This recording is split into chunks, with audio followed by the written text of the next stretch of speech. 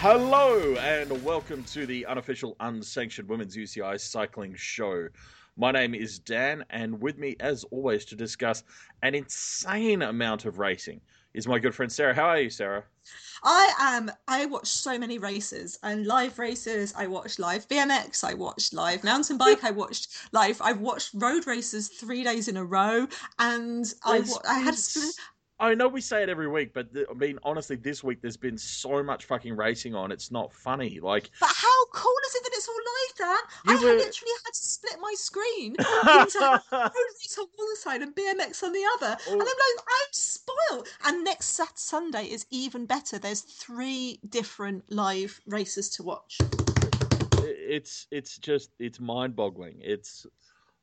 Yeah. So, as we've mentioned previously in the course of the first year of the World Tour for women's cycling, was going to be a year with ups and downs. This is definitely an up at the moment.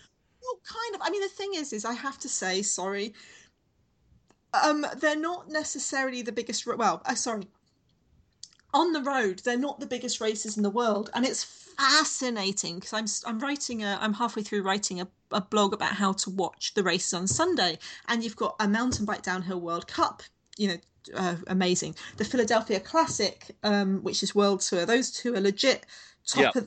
legit top world class races. But the other one is the Zweed Kempsey Classic, which is the first time it's run as a UCI race, and it's the first time it's streamed live. It's part of the Lotto Cycling Cup, and that's what this year's been about. Is it's not that the World Tour is increasing the amount of coverage; it's just that coverage is increasing. And Winston-Salem, there were 4 races in Winston-Salem this week because they have had last year the UCI road race and the crits, the USA Yep. crits first, which they've had.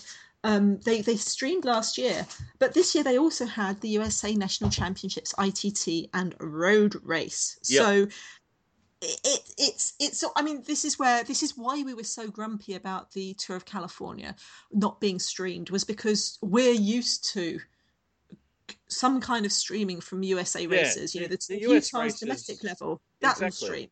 Exactly. The US races are particularly good at providing, solid, basic level coverage, and some go up from there, but at the very least look, just to be really, really blunt about it, it's a level of coverage that we don't get from a lot of the top level European races, and it's been a real sticking point to be able to go, well, fuck, even these smaller races in the US can put coverage on, so come on, yes, okay, we all know I'm talking about Flesh Full On, but still, you But know, this is the thing about the Lotto Cycling Cup as well. Like, the Lotto Cycling Cup is proving that they started off the year with Omloop van Hageland being shown, and then the Zweed Kempsey Classic is now being streamed live, and yeah, they're asking on their Twitter, on their Twitter feed, do you want more streaming? yeah. And it's not, the interesting thing is it's also not stuff that's being planned long term, and it's also not that expensive, because when people say how much it costs to stream live, they're talking about the aeroplane in the sky, Yeah, with the four two 4 different helicopters and motos, yeah, yeah, yeah. that model. But all of these races are showing that this is relatively cheap streaming. Like, Yeah, yeah, it's exactly. And that's the thing. You don't have to go to full broadcast live on HD TV level of production to be able to provide a basic stream. You know. Yeah, and it's glorious. I mean, so we've got lots and lots of small races, and I laughed because the Olympic qualification period ended on the 31st of March. And one of the reasons we've had so many races and so many small races and pop-up races and surprise races has been because of this. Now, obviously, American Nationals happens at the same time of year. Winston-Salem's happened at the same time as year. But on lots of these races, it's just random this weekend, but it's just May has been absolutely chocker with Yeah. small races that were pop-ups a little bit. So on Saturday we had the Classique Morbihan, which is part of the Coupe de France. We had the Bowls Hills Classic, which is a long-term race, but it's moved around the calendar. We had the USA National Championships. Oh, maybe that's Friday, I don't know. Then we had the Winston-Salem criteria. So then we had the USA Road Race, we had Horizon Park Classic, and the GP Plumelec, which are the Horizon Park is a race in the Ukraine, and then we had oh my god, I can't even remember. Then we had Hwick, Heradsberg and Hwick on the 29th with VR women, and also more Winston-Salem crit.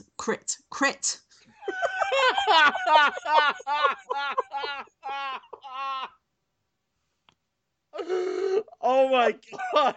It's been 5 years in the making, but that's the best. I nearly said slip of the tongue.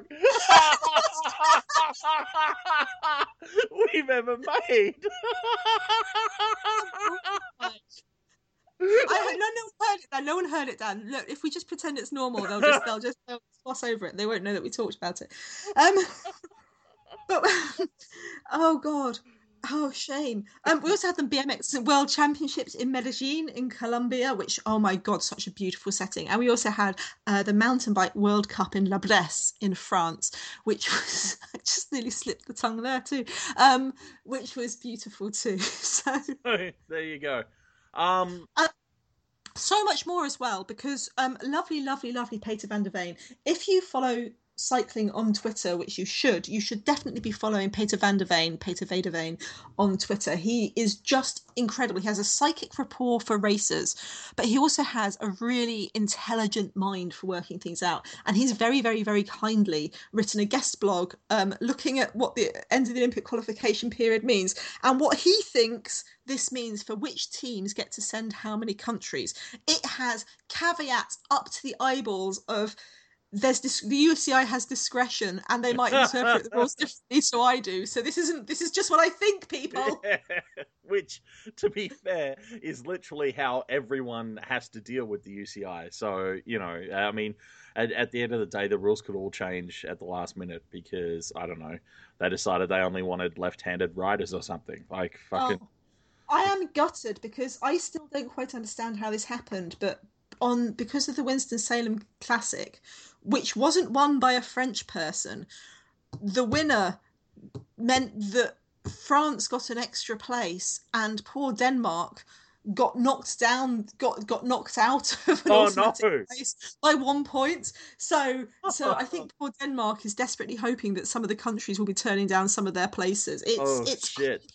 People keep reading this and going, I have no idea what Peter's saying. And it's not because of Peter. He is a genius. Yeah. He's very simply. But basically, if it's TLDR, just go to the go to the table, have a look at it, and then I'm going to start writing some pieces about the various politics about we'll get to go. But yeah, apparently today the UCI will actually put out what their take on the Olympic qualifications will be. So if I suddenly get really distracted, it's because the press has bounced into my inbox. But at the moment, it looks like Netherlands, United States, Italy, Australia, and Germany get 4 spots each. Ooh. Poland, Sweden, Great Britain, Canada, and Belgium and France get 3, and then South Africa and Luxembourg get 2, which is hilarious because all those points have only been won by one rider. And then Russia, Ukraine, Belarus, Finland, Cuba, New Zealand, Mexico, Switzerland, Spain, Chinese Taipei, Norway, Azerbaijan, Thailand, Austria, Slovenia, Lithuania, Cyprus, Israel, Japan, Chile, South Korea, Namibia, and Venezuela get 1, and Brazil gets 2 places by dint of it being the host nation. But basically, if you're looking at it going, that doesn't really make much sense, Sarah, just remember that the IOC prioritizes number of nations taking part rather than the best nations taking part. And this is an Olympic thing across all cycling and possibly across all sports. Yeah, it's one of those things about the Olympics is that participation is a big political factor, and I mean that in a positive sense, in that one of the reasons it exists is for as many countries around the world to participate as possible. So but it does have an impact on the structure of your events then, because you're not necessarily like even when your top countries, like your countries with the largest number of riders, can only send 4, and one of those has to be a TT rider as well. It makes your team selection brutal.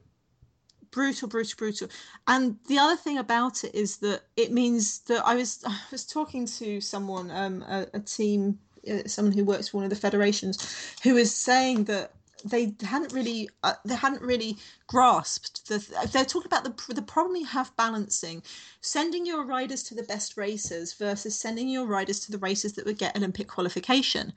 Because if this country wanted more riders, the best thing for them to have done would have been to send them to pop-up races like the Israeli races, the Dead Sea Scorpion Pass race, for example. Yeah.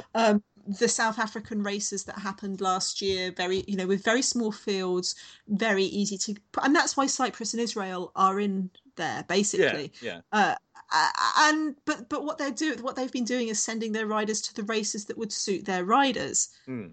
So it's a difficult, it's a difficult thing to do, because do you want, and also it's money, because say you're a country in Europe and you send a team over to Israel, that costs a hell of a lot more than sending them to Belgium or the Netherlands. I mean, this weekend, for example, like I'm saying, there's 2 races in France, there's a race in Germany and a race in the Netherlands that are very, very close to each other.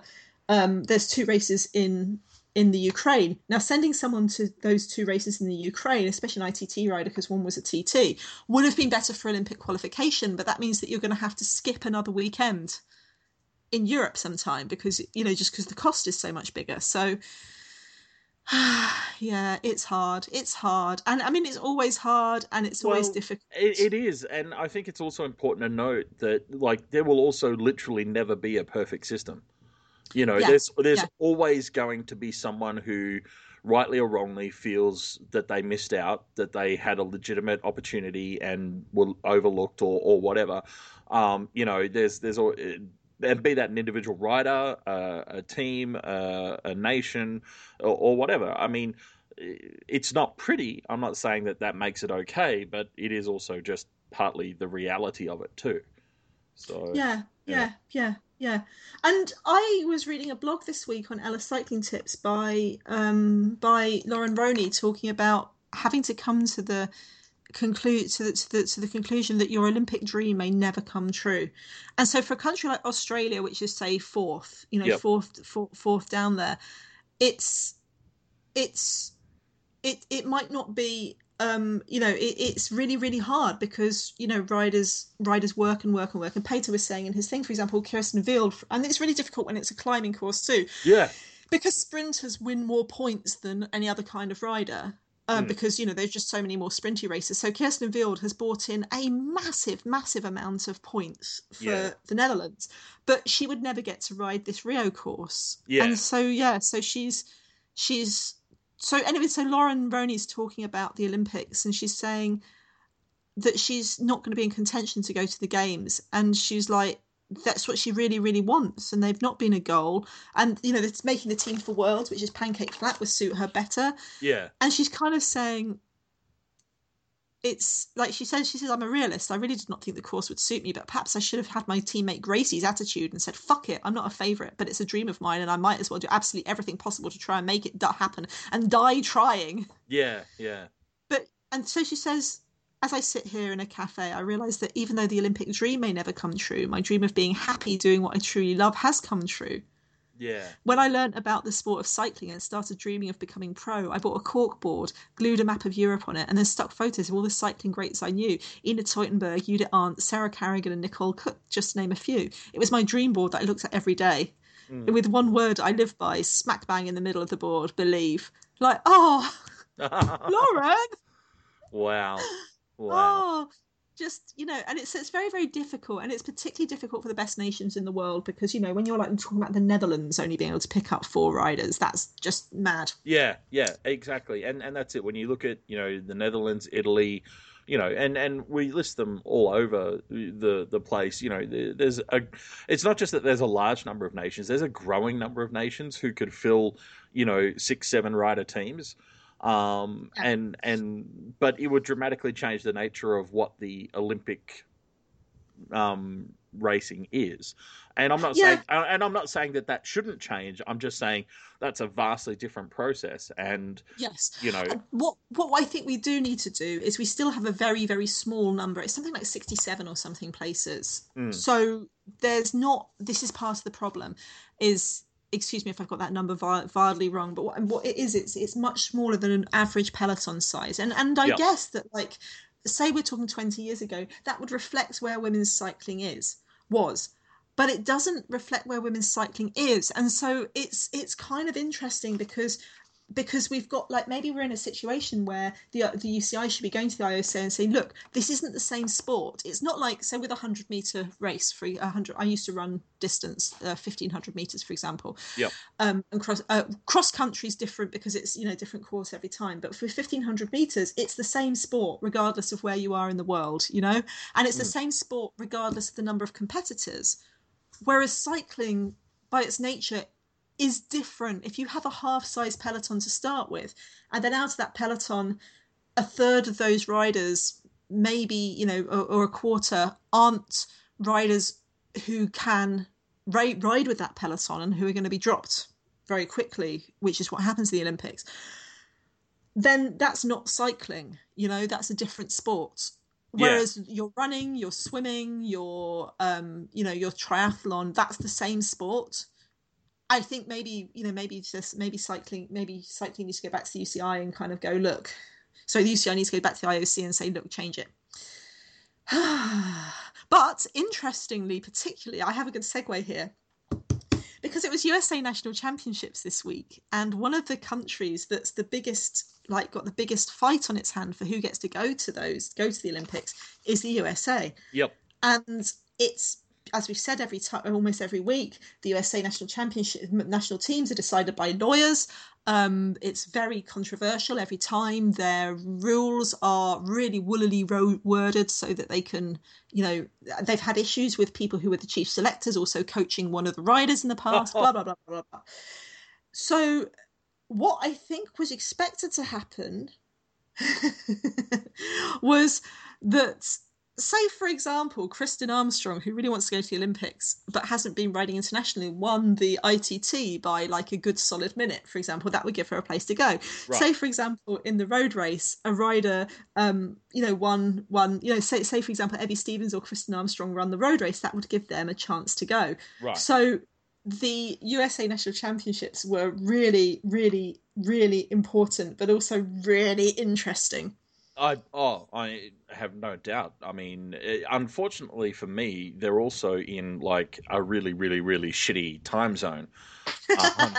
Because I think like the races seem to finish at a semi-reasonable time, like at a time that if they were starting at, someone could possibly nag me into getting up to watch. But given that they finish at about 7 a.m., that means that they start at about 3 a.m. or something. And they basically were 4 a.m. starts for you. Yeah, and it's just like, unfortunately, my employer has an issue with me watching that. So, and I have an issue with not being paid. So it's just not going to happen. But it did sound like it was an amazing sort of weekend, that there was lots of really cool things going on. So, talk me through it. Let me know. So out of the 4 spaces, Megan Guarnier already has her space booked in because she's guaranteed, because she won the road nationals last year. If any American had won a Flèche Wallonne, Evie Stevens came second, she would have got an automatic spot. Yep. So, and they had this issue about the time trial. Before this started, I was thinking the main time trial contenders were Kristen Armstrong and Evelyn Stevens, with maybe Amber Neben, Carmen Small fighting to, get a spot. Yeah. And Taylor Wiles wants to go, Amber Neben wants to go, Lauren Stevens wants to go, everyone wants to go, and Corinne Rivera, the sprinter, wants to go. I don't think it's a course Corinne could win on, but I guess maybe she wants to go to help her teammates. I don't know. Or, she's just adopted Gracie's attitude and gone, fuck it, it's a dream of mine, I'm going for it. So yeah. But a rider who definitely adopted Gracie's attitude was ITT winner Carmen Small, who had been down the rankings in terms of who do you think is going to be one of those 3 riders. Mara Abbott wants to go too. Oh yeah. Carmen Small won the ITT. And she won it 23 seconds ahead of Amber Neben, 1 minute 08 ahead of Kristen Armstrong, Brianna Waller in 4th, who's not allowed, not in the running, Lauren Stevens in 5th, Evelyn Stevens in 6th at 1:53, Taylor Wiles in 7th, 1:54. Wow. Oops, it's got much harder. Now, I am personally an advocate for Carmen Small going to the Olympics. I've got my ideal American team, and Carmen Small's in my ideal American team. I've got a soft spot for Carmen Small. Well, but It's also I Carmen's one of also those riders who immediately makes a lot more sense as an ITT rider who also has to help with the road race. and she has done, and she worked, Yeah, she for years and years as a, we've seen her work as a domestique before, but more importantly, she's got, so for example, she was second in two stages of the Imakami Bira and actually had the leader's jersey, which was hilly. She was third in the prologue. She came fifth in Kent Wevelgem, which I know is flat, but she's got like some really strong, solid remarks. She was ninth in Het Nieuwsblad, top 20 in Van Drenthe and Stradibiang, 20 and TL to Winger Van Hageland. But the thing that 12th in Flesh Wallon. But the thing about and that's really interesting, because one of the interesting things about Mara Abbott and Kristen Armstrong is that they haven't been contributing much to the points to get the team to yeah, the thing. So although Mara Abbott won, she won the ITT stage at Tour of the Gila, and she was second overall in the Amgen Tour of California. That's not the same as that's just not on the same level, even though it's World Tour, as Carmen Small. yeah. Kind of. It's just coming second in two stages of Imakami Bira, for example. Do you know what I mean? It's like yeah. So, oh, so funny. Cat in the Pigeons. Fox in the Hen House, all complicated. So then it's about the road race. So who's going to win the road race? And the Winston-Salem course isn't that hilly. So I kind of, my dark horse was Katie Hall. But Yep. despite tons of breakaways, it came down to a sprint, and it was won by Megan Guarnier. Which I mean, talk about cement your place. I mean, that's awesome. I predicted Megan Guarnier would win it, and I predicted it on the basis that Guarnier is absolutely on fire right now. She won the Asian Tour of California. She's just been the most incredible teammate all year. She's on fire, Yeah, and on all sorts of different courses. But also, she had the benefit of going in knowing that she didn't give a damn about any bollocks about the Olympic place. yeah, She could just ride. So it was Megan Guarnier first, Corin Rivera second, Brianna Waller again third.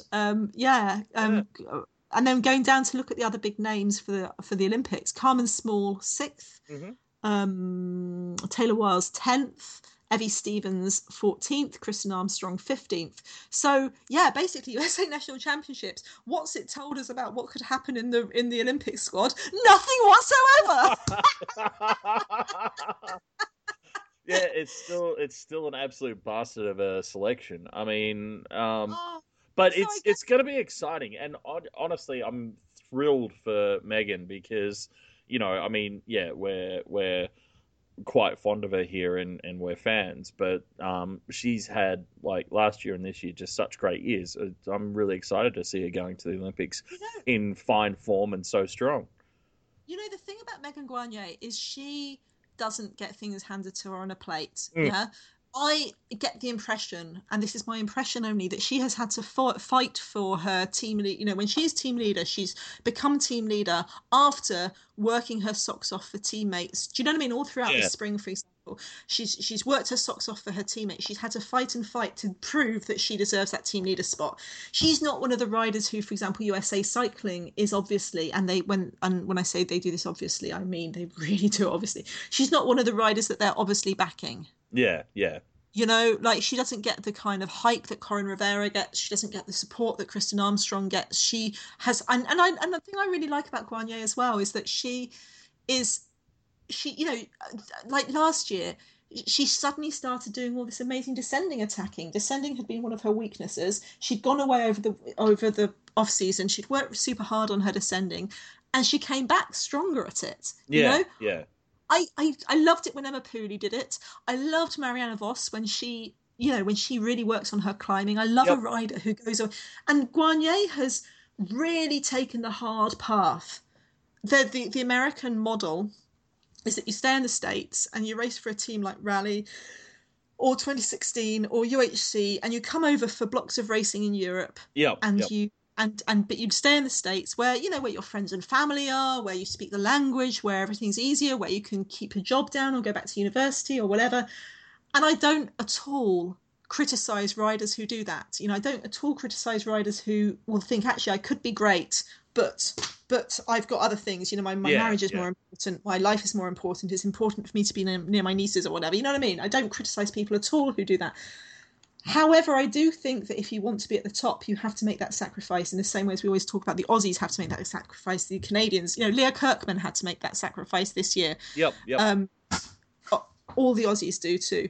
Yeah, yeah. Well, I mean, if you want to be where the best racing is, then you just got to do that, and it's similar to the whole Olympic thing. Again, maybe that's not the ideal, but it is the reality at the moment. So, Yes, and that's what Guanyu did. That's what Megan did. She had that year where she was the only Anglo-speaking native Anglo speaker on the Rabo Live. It mm, was much harder for Megan to be riding on Rabo Live for a season than it would have been for her to, she could have she could have stayed with an American team and been more comfortable. And she was very definitely domestiquing there, yeah, whereas yeah. she could have been a lead rider for a smaller team, but she chose to learn that stuff and she learned so much. And yeah, I've got a big soft spot for Megan Guanyu. I also like the fact that her MSc is in the effects of alcohol on the brain.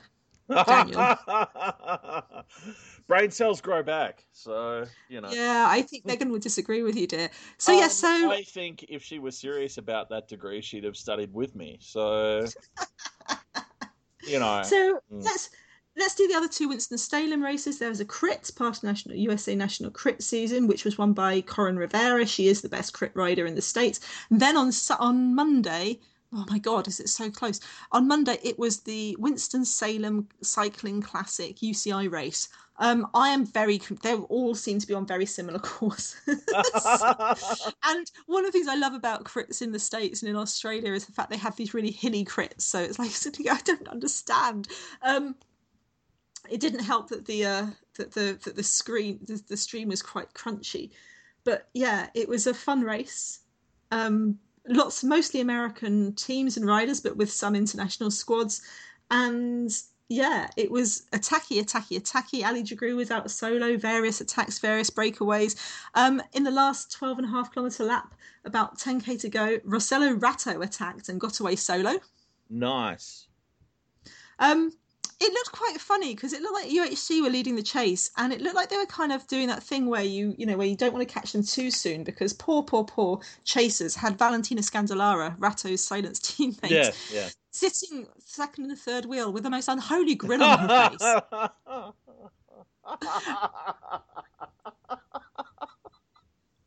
Oh, sorry, I'm just picturing. You remember last year when Valet was making those great little videos, like before races and stuff. Just picture her sitting second wheel and just like chatting to riders. Oh, hi, how are you? What are you here for? Yeah, I'm just waiting for someone to catch so that I can attack. It'll be fine. You know that thing where a rider is super, super friendly and nice off the bike, yep. And on the bike they're an absolute bitch from hell. So Valet, there was Valentina, there was Scandalara sitting second or third wheel. But the commentators were saying, oh yeah, it looks like they're biding their time and they're going to catch Ratto on the hill. They're going to make the attempt to catch, because there's hills very close to the finish line. I'm like, I think they've forgotten that Rossello Ratto is good at climbing. Apparently. So, yeah, because it's only about a 35-second gap, but like then it's they kind of, oh yeah, let's hold that gap steady, catch her on the hill. That's not how it works with a climber. Ratto won solo with Valentina Scandalaris in second place, with that amazing run into the finish.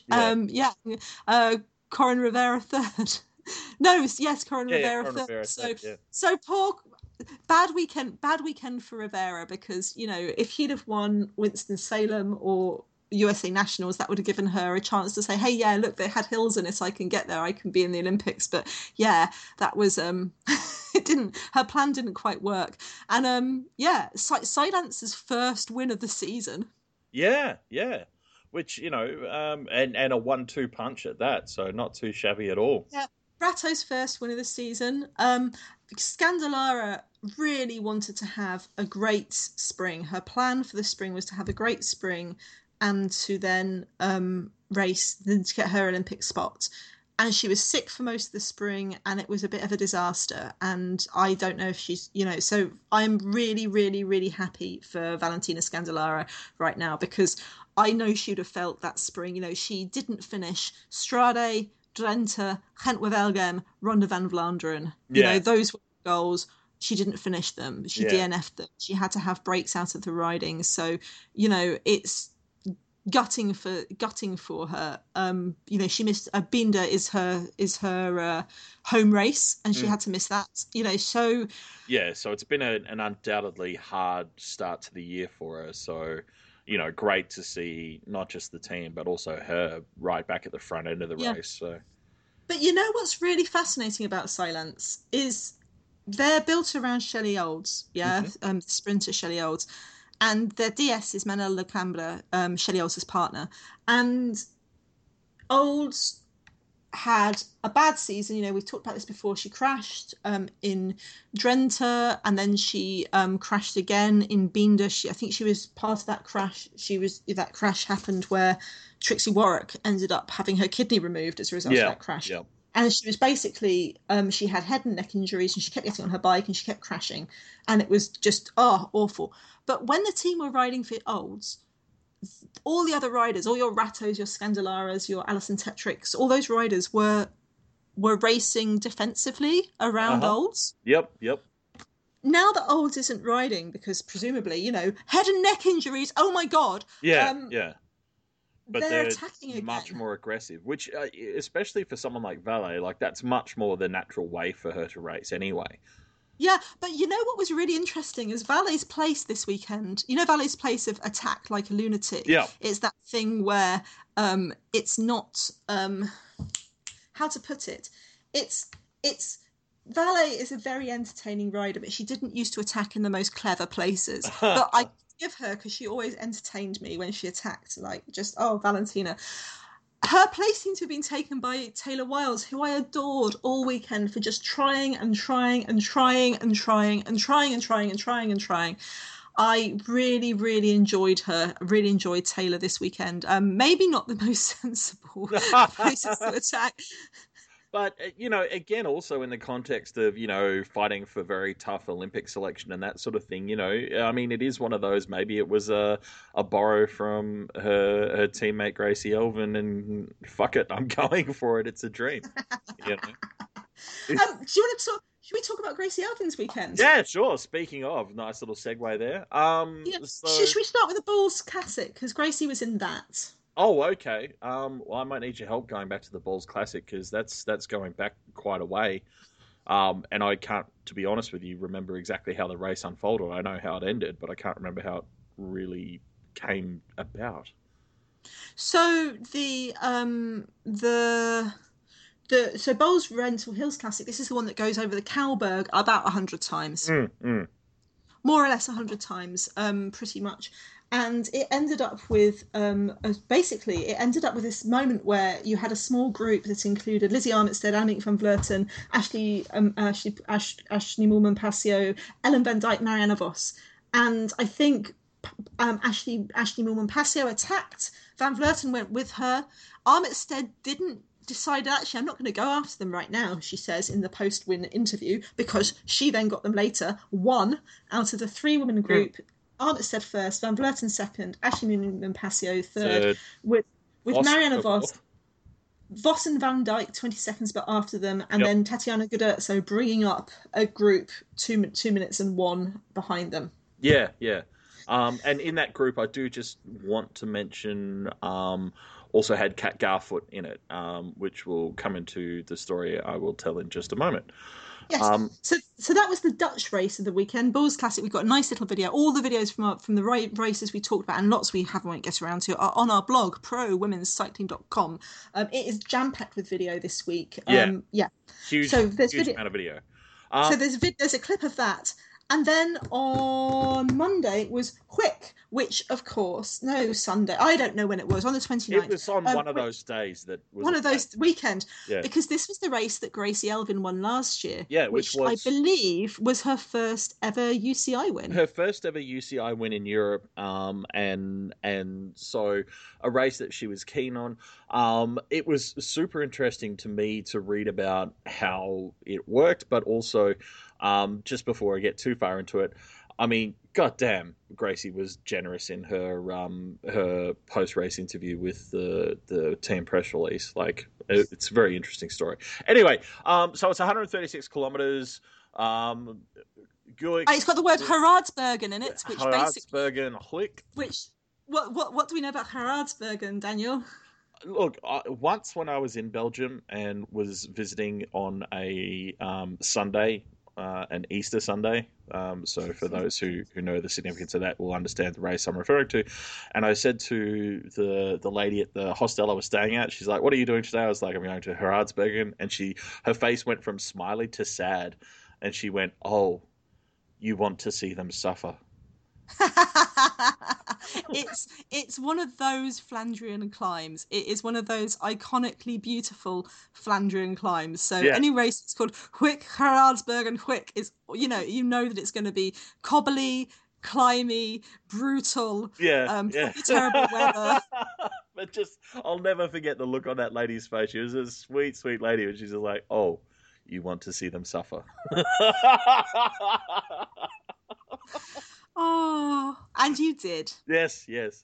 So 136-kilometer race, and it is interesting, I guess, in the context too of all the American racing that we've just been talking about, is that, and again, not saying this is a bad thing, but you've got the one of those times of the year where the peloton is a little bit fragmented, might be a bit strong, but there's distinct groups. It splits. Yeah, yeah. We've got groups riding in the US, we've got groups riding in Europe and stuff. But I mean, it was still a race full of heavy hitters. And I think the biggest thing is there was a main break that included Emma Johansson and Annemiek van Vleuten early on. Wasn't that a 2-woman break? Yeah, yeah. So there was that was around 50 kilometers to go, that one. There was an earlier break, but that was. Oh, sorry. But this was the main one, sort of. In terms of reading the reports, this is the break that kind of set up the race, as in terms of how it finished. So obviously, massive benefit to Wiggle High Five and Orica then to have riders out the front. Everyone else has got to chase. So it was pretty cool. Emma attacked on the uphill cobbles, and Annemiek went with her. Sorry, just say that again. Yeah, That's exactly. just such a beautiful picture. Emma attacked on the uphill cobbles, and Annemiek went. I'm going to be so sad when Emma Johansson retires at the I end know, of the season. I know. Again, actually, when you talk about a rider who makes a lot of attacks, and sometimes I wonder, actually, because we talk about Emma a lot in terms of great finishing results and the rider who almost. A lot of the time, because she has had those long runs with lots of seconds and stuff. But in addition to her incredibly consistent performance, one thing I really enjoy about her is that she is actually a very aggressive rider. Like, she does. Oh, so aggressive. She doesn't, leave it wondering. She doesn't play caution. She plays tactics, but she certainly, she'll have a go. She is the classic case of a rider who will go in all kinds of different times, but she's not the best at that. She's not the best rider, best person for this. Like Strade Bianchi, for example. There's literally no way Emma Johansson was going to win up that last climb with Lizzie Armitstead and Katarzyna Neurodoma. However, she was also totally. Maybe she could have done. Maybe she could have caught a jump on them. Yeah, do you know what I mean? Exactly. You're only 5 seconds of their hesitation away from a gap, or or further down the road, an unlucky puncture or a misjudged corner away, or they start messing around. Whatever. And exactly. House in the wrong place. You don't know unless you try. And that's it. You've got to sort of create these situations and. To her credit, she does this all the time. And yeah. So anyway, Emma attacked on the uphill cobbles. and Annemiek went with Sorry, I'm just going to have to imagine that again. yeah, Emma attacked on the uphill cobbles of a race with Gerardsbergen in the title. exactly. Oh, I wish that one had been streamed. That was the race I wanted to watch out of all Yeah, the yeah. races That would out have of all the road races this weekend. This was the one this one and Bowles Rental are the two that I wanted to watch because the Kalberg, Gerardsbergen. Oh my God. yeah, absolutely would have been awesome. Anyway, the peloton did reel them back in, and it was close to the final when they were caught. And then Amanda Spratt, did the Spratty thing to do in that situation and counterattacked. So brilliant little counterattack, which made Bolsdom chase, which was really nice for them. But Annemiek then got an opportunity to sort of slip back in, recover a little bit, and she got Gracie back onto her wheel, and then started the sprint lead out with about 400 meters to go, and so led her out for the sprint. Gracie won. With Lottie Kopecky for Lotto Soudal and Elise Delzen also for Lotto Soudal in second and third. Sarah Roy for Orica came in fourth, and Chantal Black for Bowles in fifth. So Wow. that was an interesting That's one. And that sounds like an epic race. it Like just really does, doesn't it? And what I was alluding to earlier is that Gracie really went out of her way to pay credit in her post-race comments to the team for they've just come from a team training camp, and they were really working on tactics and communication, and she said that the confidence that they had in themselves and each other and all of that was just really good on the day, and it was just in a really, really good place. And then obviously, paid credit to the support staff and everyone else as well. So, and it is something that we've commented on a lot too, is that Orica do not have the best history with great tactics. And so it's yes. interesting to me to see, and yeah, one race does not a trend make, but it's interesting to see, Gracie and the team talking about those things and talking about having addressed those things, and then starting to see results like this where, they get in the early attack, they manage it well, they counter attack, and then, two riders in the top five. It's quite nice. But my absolute favorite thing about this particular race is that in the Sydney Morning Herald, which is one of the major daily newspapers here, is covered the result in their coverage. And being an Australian newspaper, the opening paragraph includes a quote from Gracie's Twitter. A mud-covered Gracie Elvin capped off a perfect day for an Orica AIS team that worked their asses off.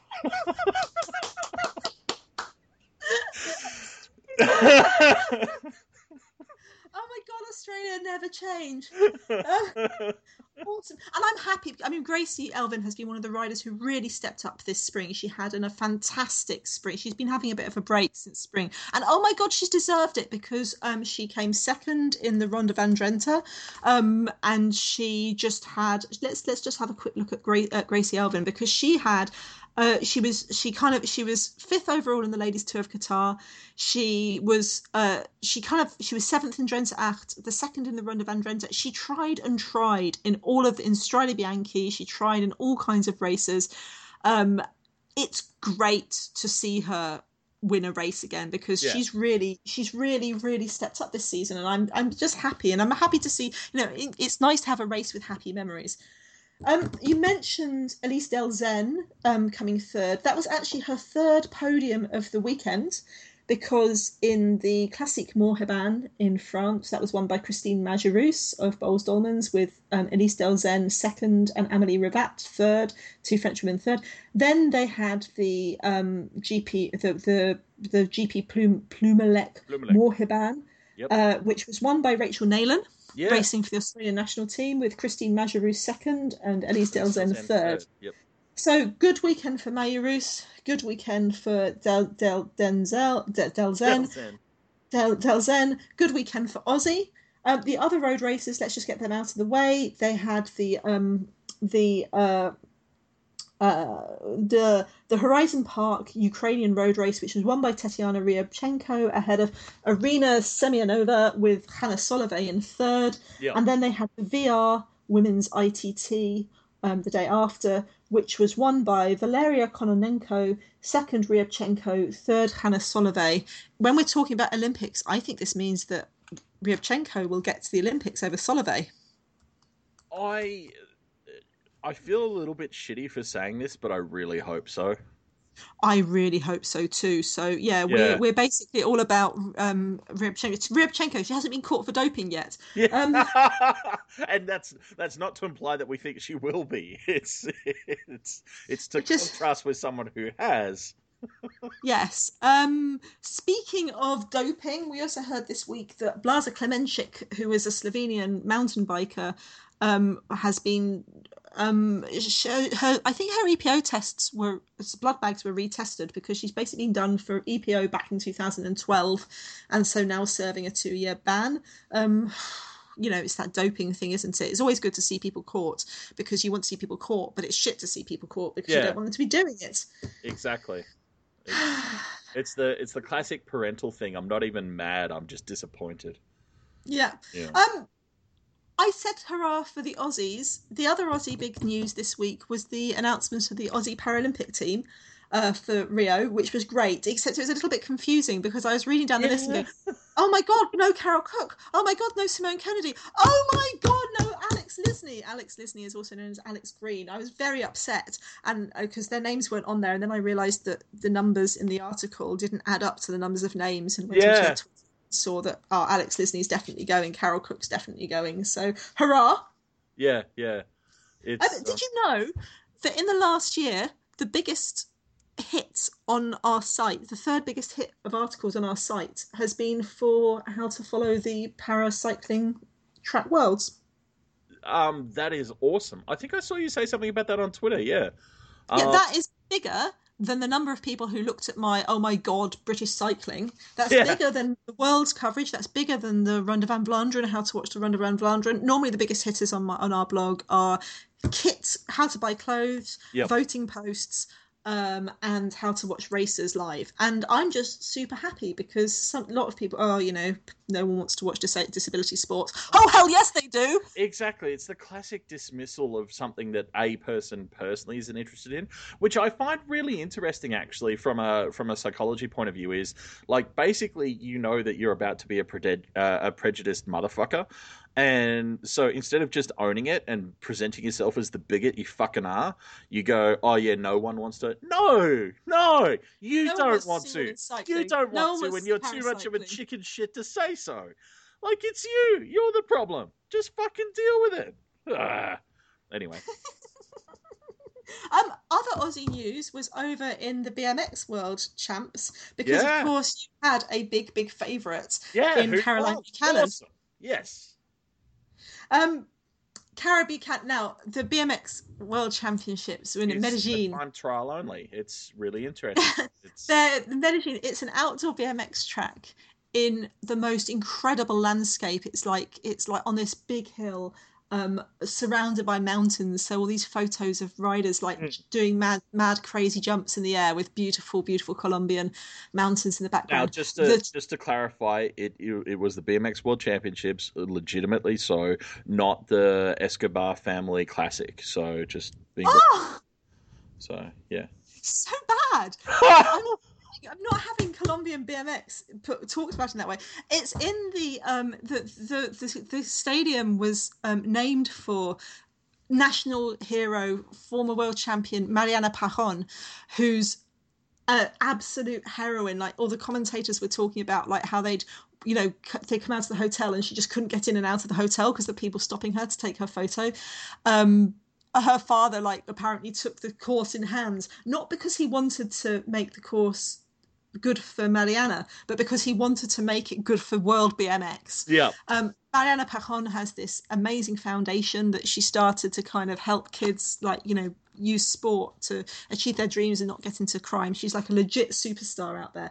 But so there was a lot of pressure on her on home territory. And the ITT started with the ITT, the time trial, which was won by Caroline Buchanan, world champion.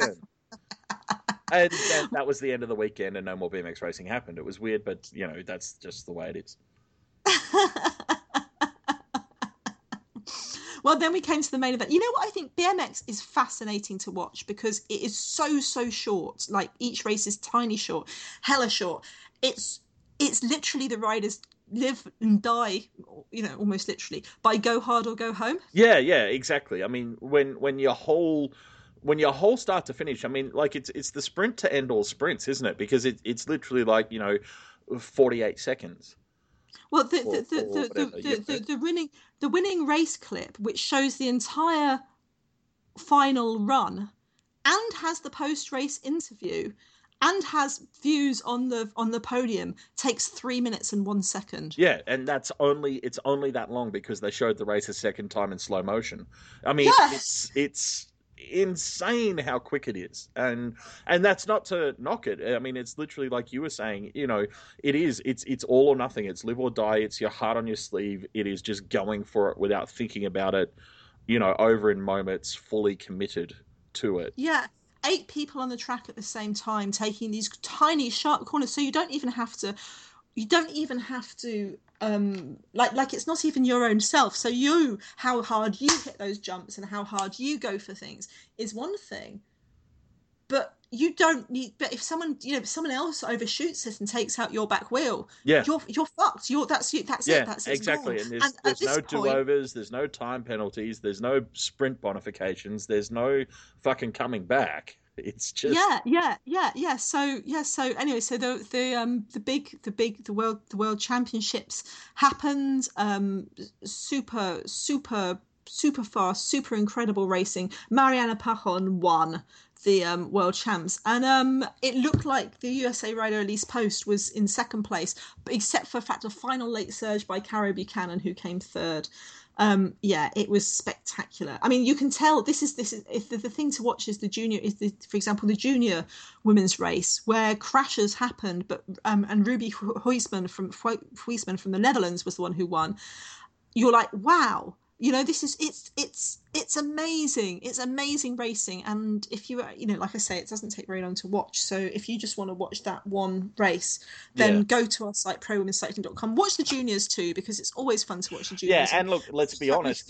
Was It's sorry, great. carry on. I was just going to say it's great to watch the juniors, and as we've just explained, it's not like it's going to take all your day up or anything. Like you can do this all in a couple of minutes, but it is amazing racing, and it's courageous racing, and it's exciting racing. So just And if and this basically means that when you come to the Olympics and you're sitting there in the pub and the BMX is on in the background or something, or your mates are talking about, oh my god, I've just heard that Caroline Buchanan, you could be her biggest rivals are Mariana Pajon and Elise Post, but watch out for the Dutch, they're really up and coming, and the French, Manon Valentino, in a couple of years' time, wow, watch for her. It's that's basically what to do. It's going to be awesome. Other awesome racing was the mountain bike, the cross country, the third round of the cross country World Cup in La Bresse in France. And speaking of all or nothing, do or die, oh my god! It's been interesting because the first 2 rounds were won by Annika Langvad, and we haven't seen until now the two big young names of the last couple of years, Paulina Fran-Prévot, who's been sick, yep. and Yolanda Neff, who didn't go to Cairns, and I don't know what happened to her last race. I think she was just getting over an illness last race. Right. So right. Yolanda Neff started on the second row, and this is, because you're gridded up in mountain bike, like in cyclocross, being on the first row gives you a massive advantage for getting away, especially in a course like La Bresse, where the first climb is pretty much almost straight out of the gate. But she had a slight advantage because she was gridded behind one of her Swiss and Stockley teammates, who very kindly let Neff past her. Yeah.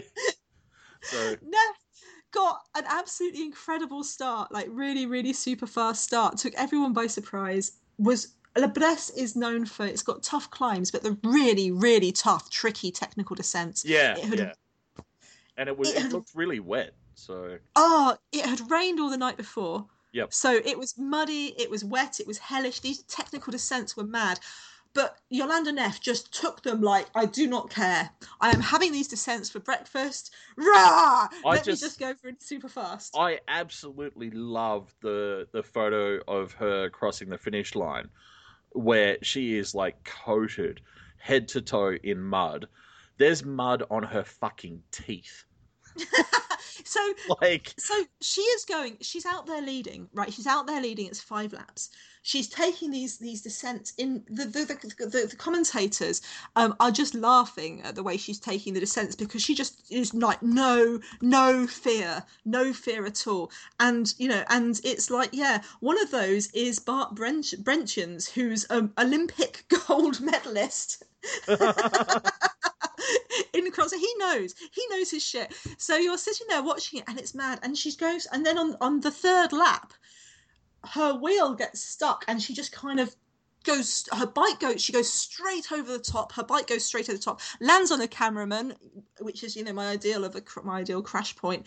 Gets back, has to get back on the bike, and carries on riding. And you're like, wow. And so the commentators are saying, does this mean she's going to take the descents more carefully on lap 4? No, she doesn't. She's just like, rah, down them. But on lap 4, she's out solo. She has Emily Batty behind her, and then she has Catherine Pendrell, former world champion, gaining on Batty, both two Canadians. Right. And coming in on the last descent, on the last lap, the commentators noticed that Yolanda Neff has a puncture. Oh. So she has to ride with a back wheel puncture, and she's just riding to the pits. Now, in mountain biking, you have to keep your frame. It's not like cyclocross where you get a full bike change. In mountain biking, you keep your frame, but because it's difficult courses, they're bolted in back wheels. They don't have quick release like they do on road. Yeah. Okay. Yep. So yeah, well, that's the last thing you want is your quick release lever snagging on a rock or a branch or something, and flipping open and losing your wheel. So Batty is getting closer and closer and closer. Neff is just standing there, absolutely cool as a cucumber. Well, it's quite a long bike change. It's like, hang on, this is taking quite a long time. She's having a drink. She's just standing there. And just as her bike gets fixed, Batty catches up to her. Shit. So they go into the last lap with Batty and Neff together. And Catherine Pendrell just like a couple of seconds behind, and then because there's not cameras on every part of the course, they flip away to show the splits. When they flip back, it's Batty, Neff, and Pendrell together in the beginning of the last lap. Going up the last climb. Wow. Super exciting. It's like, damn, Neff has had such a good race up to this point. But then also, you've got this thing where you also know that Pendrell is such an experienced rider. Neff is this young, don't give a fuck, still technically in an under 23 category. Pendrell is this experienced rider who's caught right back. But Neff was known last year for going out too far. Maybe not last year, but a couple of years before, for going out too fast. What's going to happen? But Neff was just too strong, pulled away. One solo, as you say, covered in mud everywhere, except for not in her enormous pile of hair. I don't understand how you can have that much hair and not get mud through it. Her amazing white blonde curls are apparently mudproof. Well, unless they were actually even whiter, and that's like, I mean, yeah, it's or it's entirely possible, based on the rest of the photo, that the course actually just ran out of mud before it got to her hair. So Yolanda Neff wins, Catherine Pendrell second, Emily Batty third. Oh my God, that was a good race. If you've never watched cross-country mountain biking, then just go to our site and watch it. You can see the race replay. If you just want to watch the last lap, that kind of kicks in about the 1:25 in the Red Bull. It's on Red Bull TV, so of course it's all there to rewatch. Yeah. But that'll probably take about 20 minutes. There's a great interview with her afterwards where they're going, weren't you stressed? Like when you crashed and when your bike wheel changed, weren't you stressed? Nah. I knew I was having a good day. Holy shit. I don't think she knows the meaning of the word stress. Yeah. Wow. Oh my God. That was the week in racing. Yeah. So just a few things to cover. What have we got coming up? Oh my God! Well, first of all, the peloton are in Quebec, because we've got the tomorrow we've got the GP Gatineau, and then on the day after we've got the Chrono Gatineau, which is the ITT, and both lovely races in Canada. We've got then on I'm just laughing because it's wonderful. I'm laughing because it makes me super, super Yeah, happy. yeah, But yeah, yeah. Whatever. You're laughing because you got me to snort because you said Canada. on the Sunday, we've got the Zuidkempse Ladies Classic in Belgium, which is streamed live. We've got the Fort William Downhill World Cup. Oh my God, which is streamed live. And we've got the Philadelphia International Cycling Classic, which is the ninth round of the UCI Women's World Tour, on that also on Saturday, which is also streamed live. Sorry, Sunday, also streamed live. Oh, the Manayunk Wall is basically, we say this every year, but Philadelphia Classic is very, very special. It's the same course pretty much forever, like 30 odd years or something. They basically invented the Manayunk Wall by organisers basically walking through the entire city trying to find brutal hills to send a race up. And so what was an ordinary little street in Manayunk in Philadelphia became the Manayunk Wall. And it's always known for having lunatic crowds cheering and screaming and drinking and having the best time. It used to be in the middle of the race. Now the race finishes at the top of it, which makes it so much more fun. But giving a climbing race, it was won in 2014 and 2013 and 2014 by Evelyn Stevens in its Yeah. first iteration as a climbing race. Lizzie Armitstead won it last year. Armitstead's not going to be there, but Stevens and Guarnier are, and watch out for tons more fighting for US who gets to race basically for USA places in the USA national team. Yeah, But it is a beautiful race, and I really recommend you watch it. Maybe I'll do some Mixler commentary for some of those races if I'm around. But yeah, it's going to be fun. Yeah, yeah. If you want to know the timings of them, let's do some timings. So if you're sitting there, I can't watch 3 races all afternoon, Sarah. Oh my God, how why are you doing this to me? Yes, you can. The World Cup is the Mountain Bike World Cup is on at the same time as the Belgian race, but you can split screen. Basically, the Mountain Bike World Cup starts at 2:30 UK time, which is 3:30 European time, 11:30 at night Aussie time, 9:30 in the morning in USA EDT. The Zuidkempse Classic starts half an hour later, and then the Philadelphia Classic is on at sorry Dan, 12:30 USA EDT, 5:30 in the evening BST Britain, 6:30 in the evening European time, 18:30, and then it starts 4:30 in the morning in Australia Sydney time. Yeah, thanks for that. That's just fucking great. So I don't. But like you said though, Dan, if you got up at 7:30 in the morning on the Monday, then you could watch you could set your alarm clock and get up at 7 I'm not on Monday saying morning and watch it before going to work. I'm not saying that I don't hate myself. What I'm saying is I don't hate myself that much. Oh come on, 7 in the morning, you could just lie in bed and watch it on your phone. No, Lie in bed and watch it on your phone. no, just You'll love it. No, Imagine no, that you get into work, bounce into work with a happy smile. No. You could do live commentary with me at 7 in the morning. Unless someone is bringing me coffee, like waking me up with coffee, bacon, and beer, then no, just no. And even then, possibly not. I might just be like, yeah, I'll save that for later. Like, just no. So moving on to interesting things we've seen. One of the things that I saw this week was again in the Sydney Morning Herald. The University of New South Wales has actually done a study of data collected over the last 4 years in Sydney, with information from apps like Strava and another riding app here.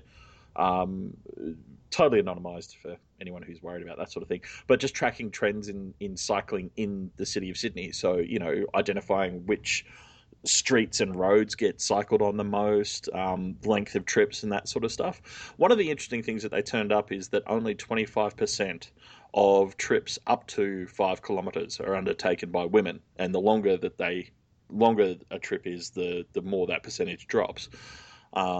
Which I don't think is really a big surprise to anyone who's familiar with cycling in a major city.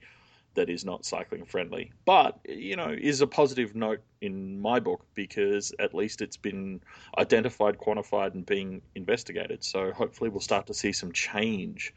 The number one factor that's been reported so far from that data is that, and again, it's a bit of a no-brainer, but good cycling infrastructure is the main disincentive because we don't have enough of it. And so, Yeah. It said that women are less likely to. I mean, we know this comes up in every one of this. Women are less likely to take risks, which I think is sometimes worded in a kind of women are risk averse. But what I take it is women are better at analysing making evidence based decisions. yeah, well, I read it also as women are less bullied by toxic masculinity into believing that they need to prove themselves by taking on unnecessary risks. You know, I mean, Yeah. guys will just do stupid shit because, um, yeah. So Speaking from long years of experience. I've seen a lot of guys do stupid things. I myself am incredibly intelligent and have never done a stupid thing ever. So I've never heard of you doing a stupid thing. never, just doesn't happen. Stupid No, things are not my thing. no. So that was an interesting You know what I wondered about it? yep. I wondered about whether about I mean now this is the sort of annoying question I have about things like this. So I think it's probably roughly right, but I did wonder about how much of that when you're basing things on apps like Strava and stuff. I'm really interested in what the gender split is of people who use them. Because I Yeah. also think that if you are only, and I also wondered about maybe it also self selects in because if you are making short journeys, you're probably less likely to have Strava. Yep. Yep. So I'd be really, really interested to like, It's it's one of those actually studies that you want to read it. But yeah. I'm not saying that to take away from the No, key no, no, no. messages It's at a, it's all. a it's a great point. It is a great point. I mean, I don't know if the woman referenced in the article is taken from the study data, but in the newspaper article, they've spoken to a couple of women. The main one featured being a woman who cycle commutes and stuff. So I think it's an excellent point. Is the kind of people who have access to that technology, definitely. Yeah. Anyway, so come back next week. We'll we'll have a lot to talk about. I Dan will be talking about how excited he was that he got up extra early on a Monday morning to watch the race with me, that and would literally never happen ever. Like even if I did get up, I would never be excited about it. I've seen you your happy morning you've face ever since you actually, came I to was going stay to with say, me. you've actually literally seen me in the morning, and that was when I was in a good mood because I was on holiday. So like you know better than this. This is all right, guys. I love it when I Sorry, make you squeak. we have to go because I need to spend another hour berating Sarah. So thanks for listening. We'll talk to you again soon. Take care. Thank you very much. And go to patreon.com/womencycling and give Sarah money. Thanks. Bye.